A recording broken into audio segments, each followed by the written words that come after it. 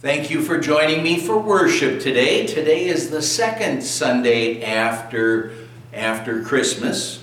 Our order of service today is in the beginning of our bulletin. We're going to start right now with hymn number 61, Hark the Herald Angels Sing.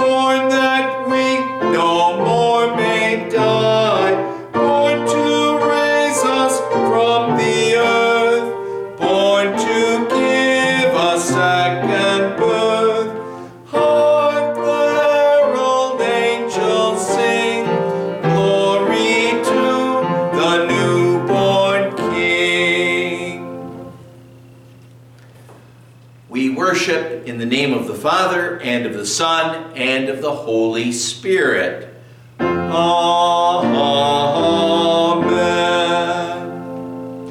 Beloved in the Lord, let us draw near with a true heart and confess our sins to God our Father, asking Him in the name of our Lord Jesus Christ to grant us forgiveness. Almighty God, merciful Father, I confess that I am by nature sinful. I have disobeyed you and justly deserve your punishment, both now and in eternity. But I am truly sorry for the evil I have thought, spoken, and done. And for the sake of my Savior, Jesus Christ, I pray, Lord, have mercy on me, a sinner. Lord, have mercy on us. Christ, have mercy on us. Lord, have mercy on us.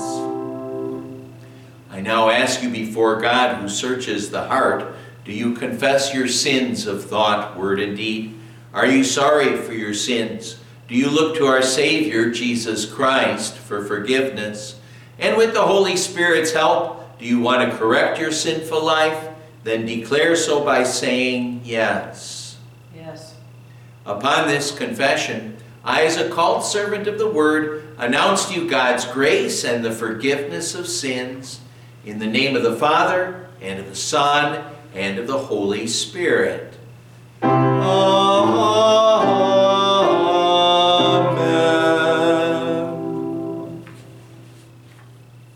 Our Old Testament reading for this second Sunday after Christmas is from Genesis chapter 17, verses 1 to 7.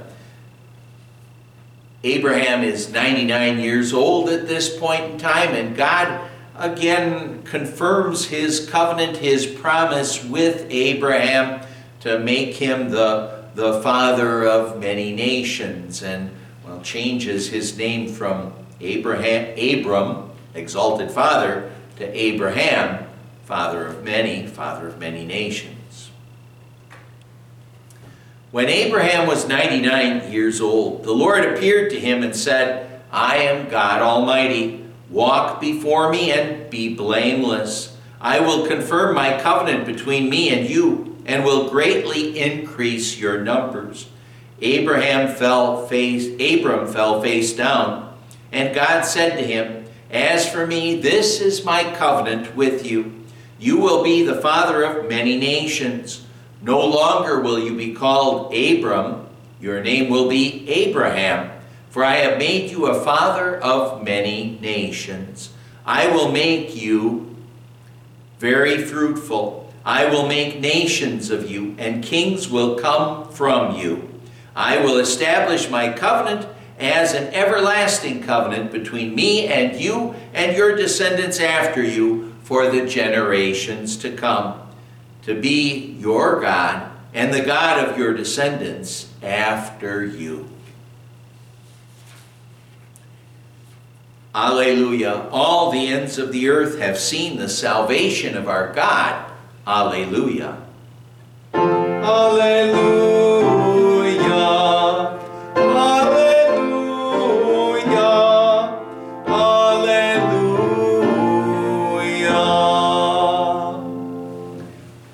Gospel reading is from Luke chapter 1, verses 68 to 75.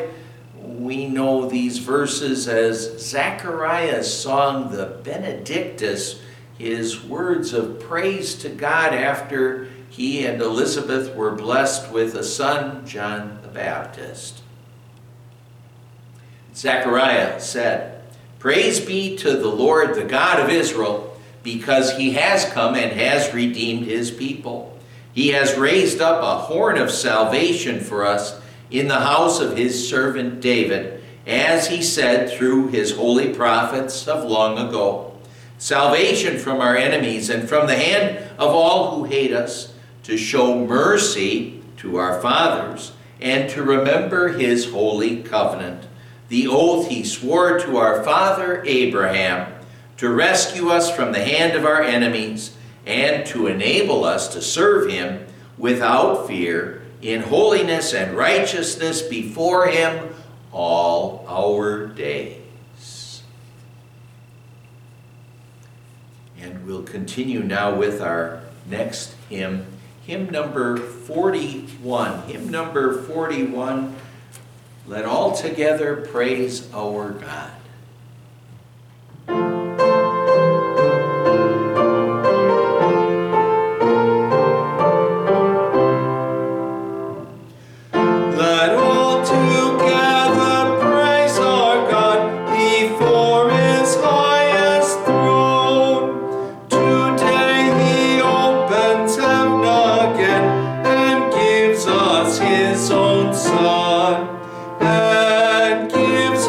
His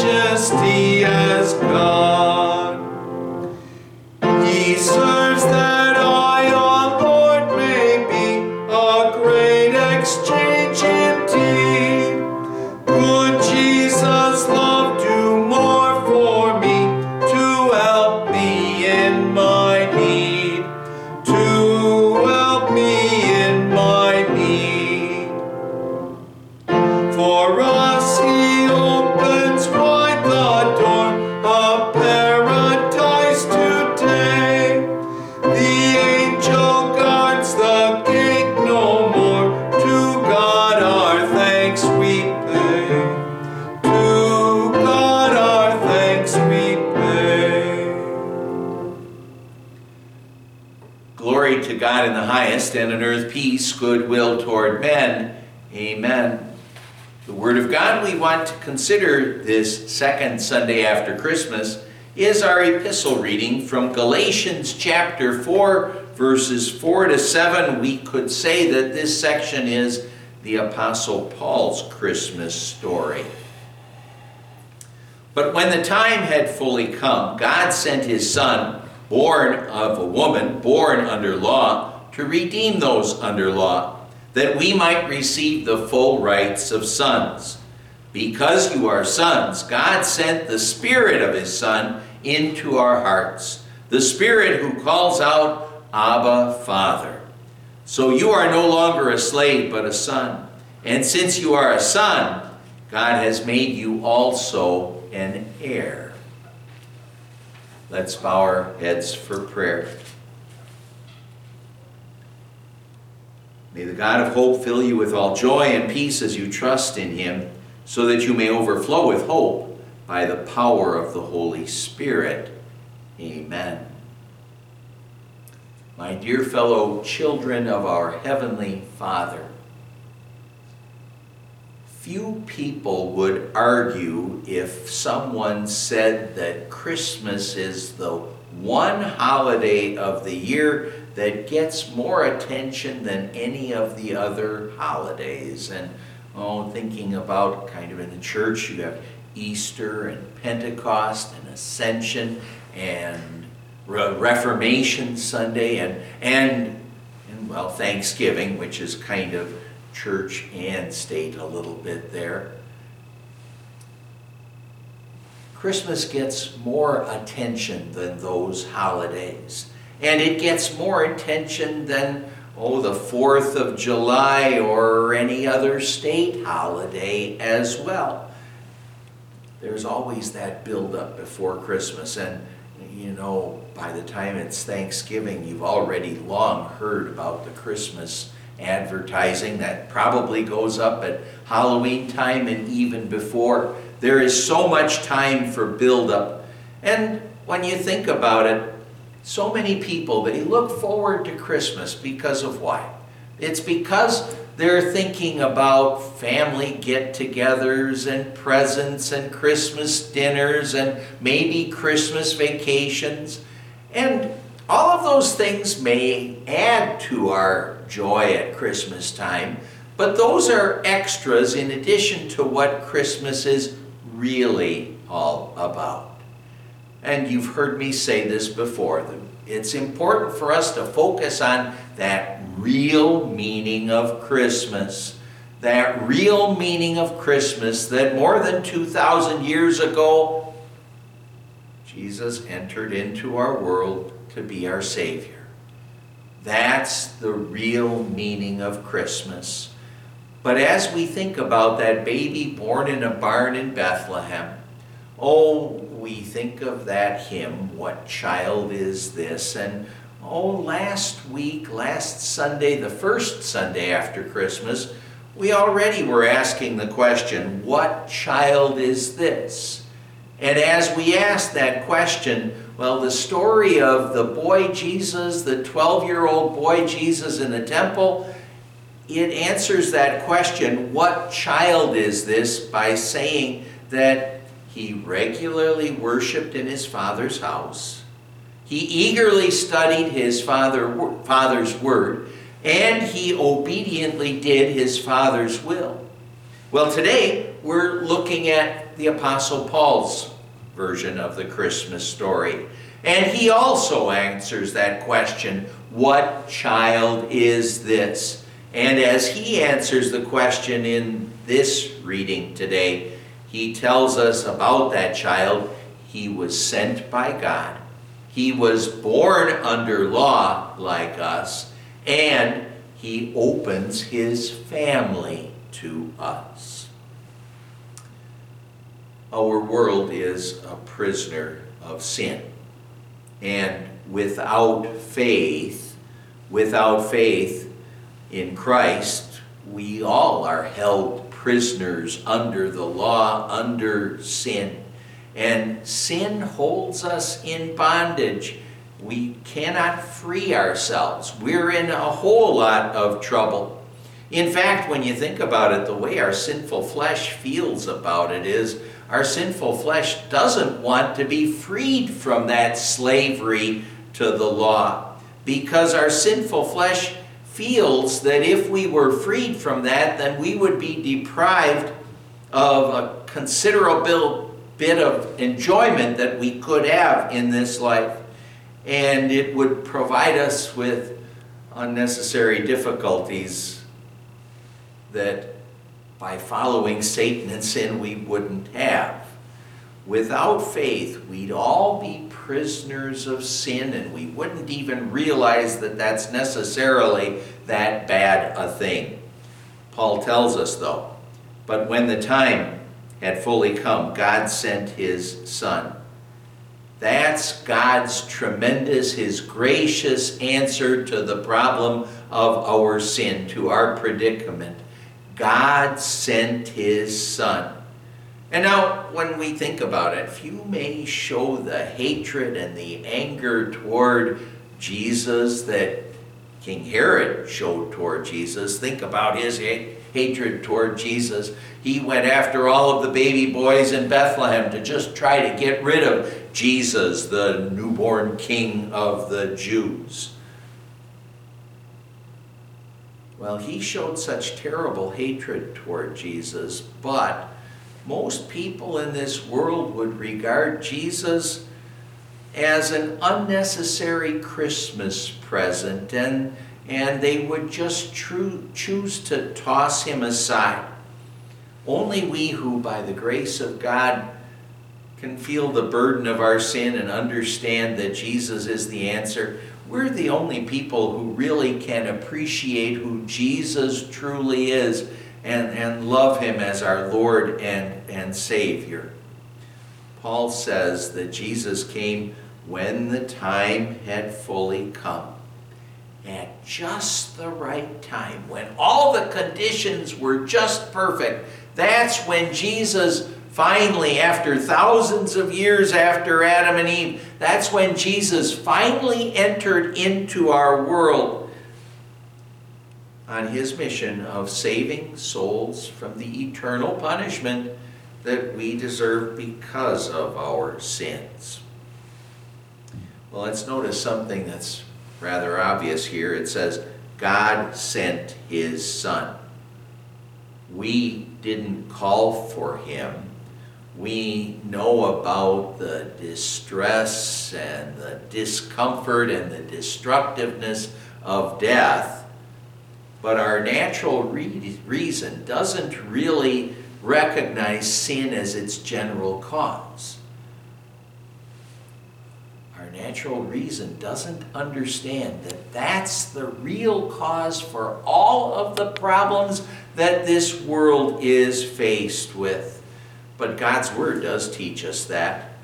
Isaiah tells us, I will tell of the kindness of the Lord. In all their distress, he too was distressed, so he became their Savior.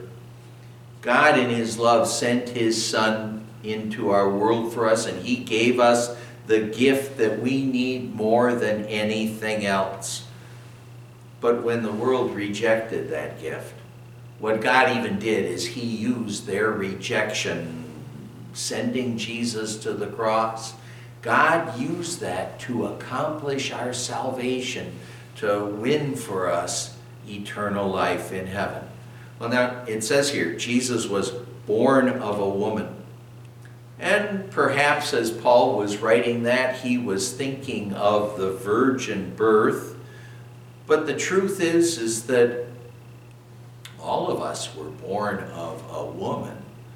So the real fact here is to talk a little bit more about the magnificent miracle of Christ's incarnation. God became a human being. The Almighty Creator is a baby. God was lying in a manger. And such simple phrases reveal such a marvelous, a wonderful truth. Jesus was born under law? And now God is the author of law. He's not subject to the law. For example, God is the one who ends people's lives, but he is not guilty of murder. And God is the owner of everything, so God can't be someone, even if God would take away from us different things, he would never be guilty of stealing from us. He can't be guilty of breaking the laws. But now, he who is the eternal Son of God, he's born under law. And he's found in appearance as a man. And he subjects himself to every one of God's commandments. The moment that Jesus was born, the Father insists on this human being, Jesus, who's also true God, of course, but he insists on Jesus, this human being, no less than any other one of us, to do what the law demanded. Keep all my decrees and laws and follow them perfectly. The Lord says, you are to be holy because I, the Lord, am holy. And Jesus was holy and is holy. And he's holy in our place.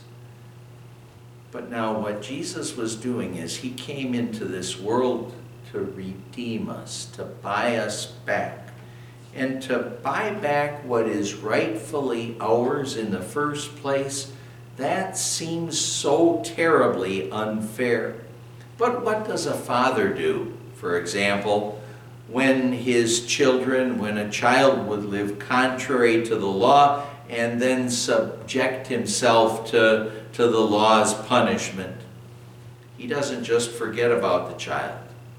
He does what he can for the child. He tries to help. He tries to figure out if what he can do will really help the child. And so if it's possible and if it seems like the right thing to do, what he does is he bails his child out. What our Heavenly Father does for us is he buys us back from the devil so that we can be his children. He redeems us, and he redeems us even though the cost was so terribly great, no less than the life of his own Son. But God so loved the world that he gave his one and only Son. And because of that, we can't think of the Christ child and think of those little hands in that barn in Bethlehem and not remember that those little hands would be, as Isaiah tells us, pierced for our transgressions. That little child, again, according to Isaiah, would be crushed for our iniquities. And Isaiah also says, the punishment that brought us peace was upon him, and by his wounds we are healed. And what that means really is that we can't think of the Christ child without kneeling before him and worshiping him as our Redeemer, just like those shepherds did on that first Christmas. The baby born in Bethlehem, he completely paid the punishment that we deserve because of our sinfulness. Oh, in the weeks after Christmas, I often would say that people maybe are a little bit more afraid to go to their mailboxes, if they still get bills in the mailbox, that is. But people are maybe a little bit more afraid to go to their mailboxes because they know that they maybe spent a little bit too much before Christmas in buying Christmas gifts and in doing things to prepare for Christmas. Anyone who uses a credit card, he better know that sooner or later those bills are going to come due. And, well, those bills can be great, but the bill that each of us owes to God because of our sins,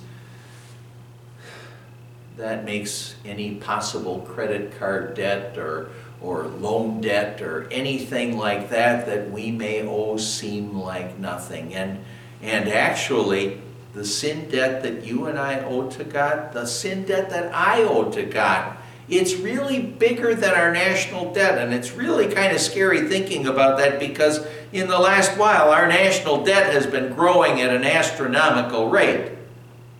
But my sin debt is greater. Your sin debt is greater. And we can't even think about making a small payment toward that debt. But our Savior's death on the cross, that marks our sin debt paid in full. Our sin credit card bill paid in full because of what Jesus did for us. Our sins gone forever through faith in Christ. All this God does, so it says here, we might receive the full rights of sons. And of course, remember, we were not God's sons by birth. We were by nature children of Satan and sin.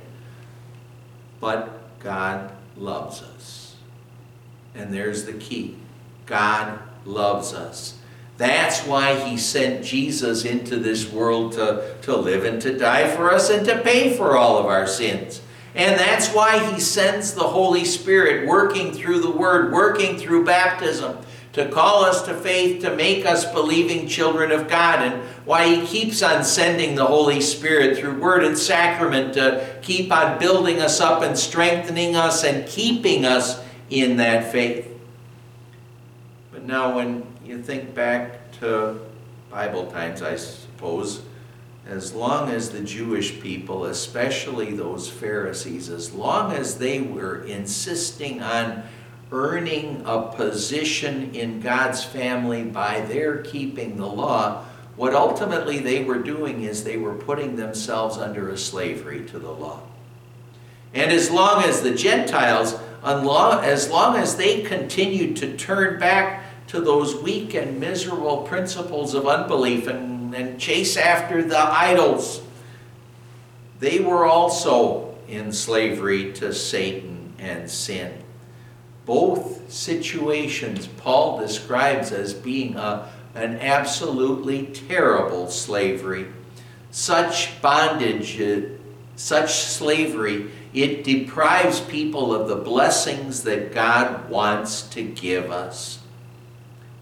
But by redeeming us from bondage to the law, what God does is he makes it possible for us instead to live not under law but under grace, under God's grace.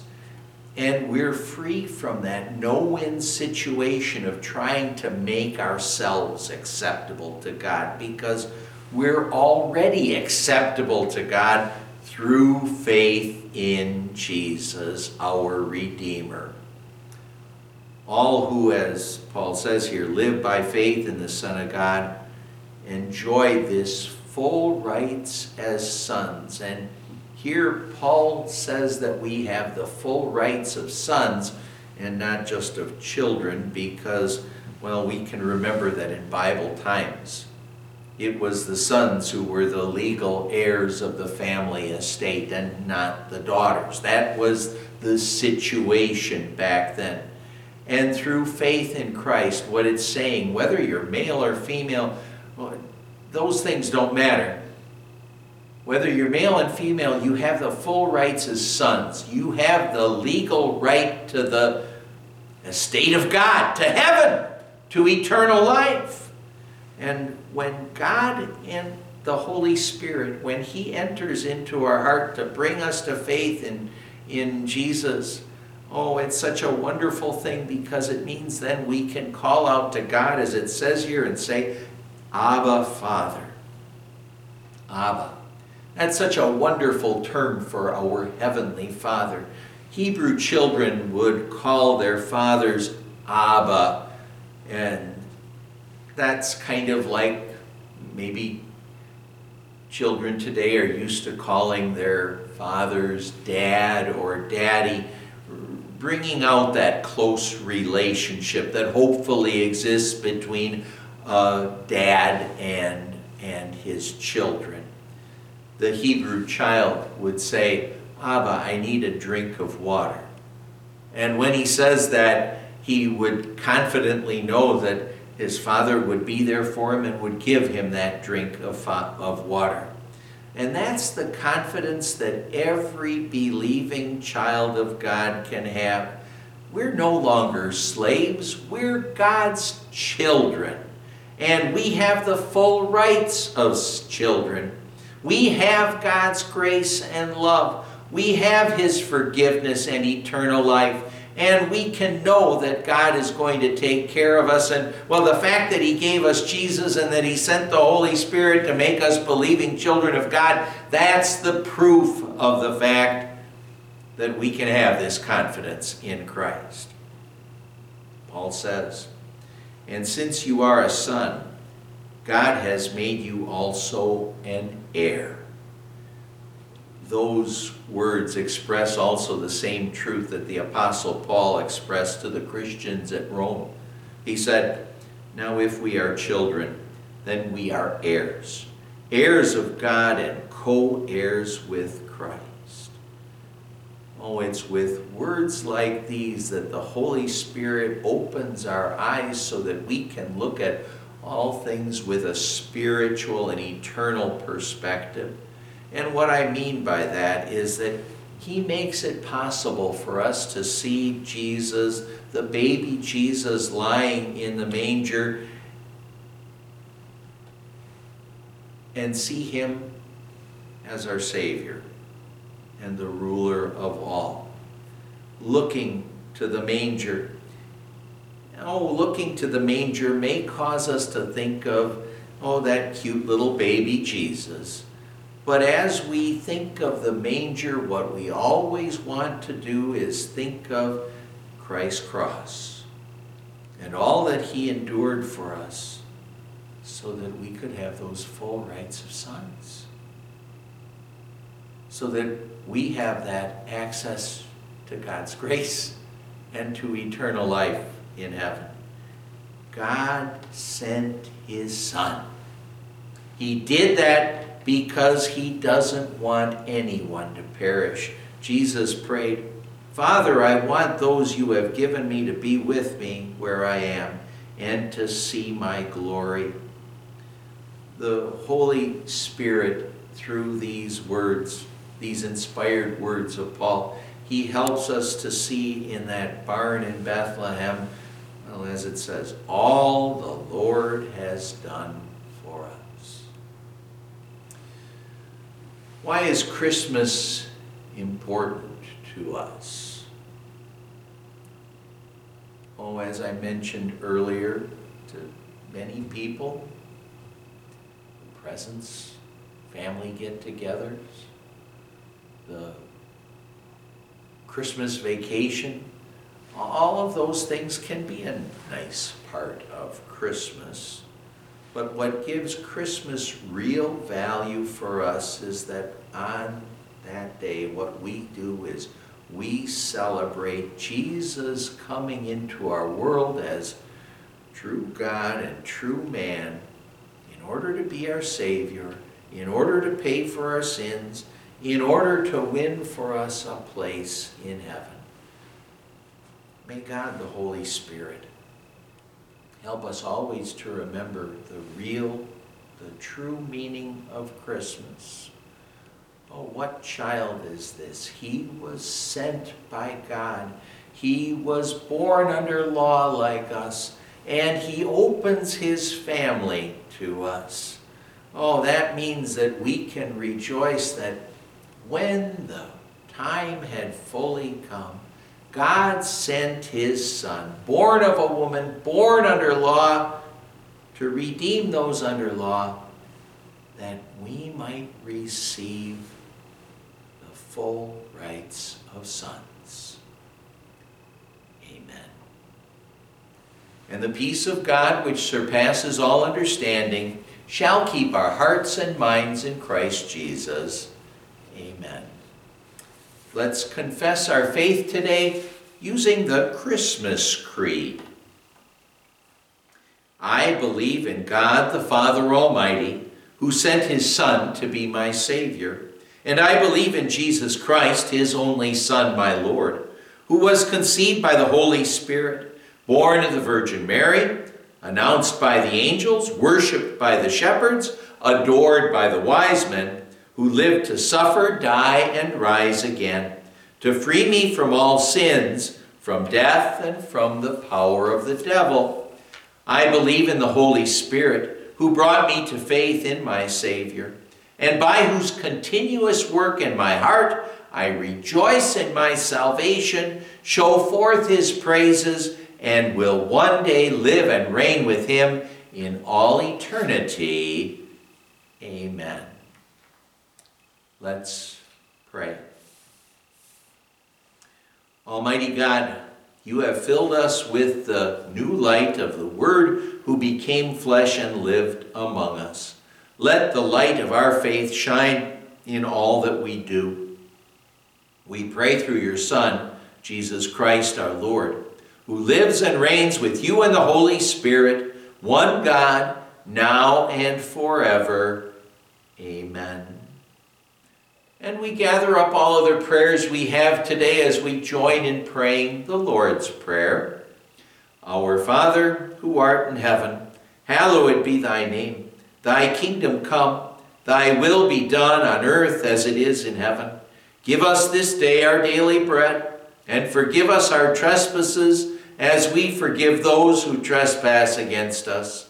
And lead us not into temptation, but deliver us from evil. For thine is the kingdom, and the power, and the glory, forever and ever. Amen. The Lord bless you and keep you. The Lord make his face shine on you and be gracious to you. The Lord look on you with favor and give you his peace. Amen. Let's join in singing our prayer for our country. God bless America, land that I love. Stand beside her and guide her through the night with a light from above. From the mountains to the prairies, to the oceans white with foam. God bless America, my home, sweet home. God bless America, my home, sweet home. Again, thank you for joining me for worship today. Just a couple quick announcements. Today is Elizabeth Webb's birthday. That's the only birthday that I know of in the congregation. Maybe others that maybe you could inform me of. Thursday is Epiphany Day. And the Epiphany Day, the day that we think of, the day on which we celebrate the worship of the wise men of the infant Jesus, and we'll celebrate Epiphany Sunday next Sunday. At least that's the plan. Oh, we're wrapping things up with our Wisconsin Lutheran Seminary Food Bank drive. If you want to contribute to that, please do so soon so that we can help out those married SEM students. Your offering envelopes are here at church right now. In the congregation, we have our people on our prayer list. Please look at that to see who has special needs at the present time. As I'm recording this, I don't know of any real changes. People are coming along and the Lord is taking care of them. And we'll trust that the Lord is taking care of you as well because, well, when the time had fully come, God did send his Son for you. The Lord bless and keep you always. Merry Christmas.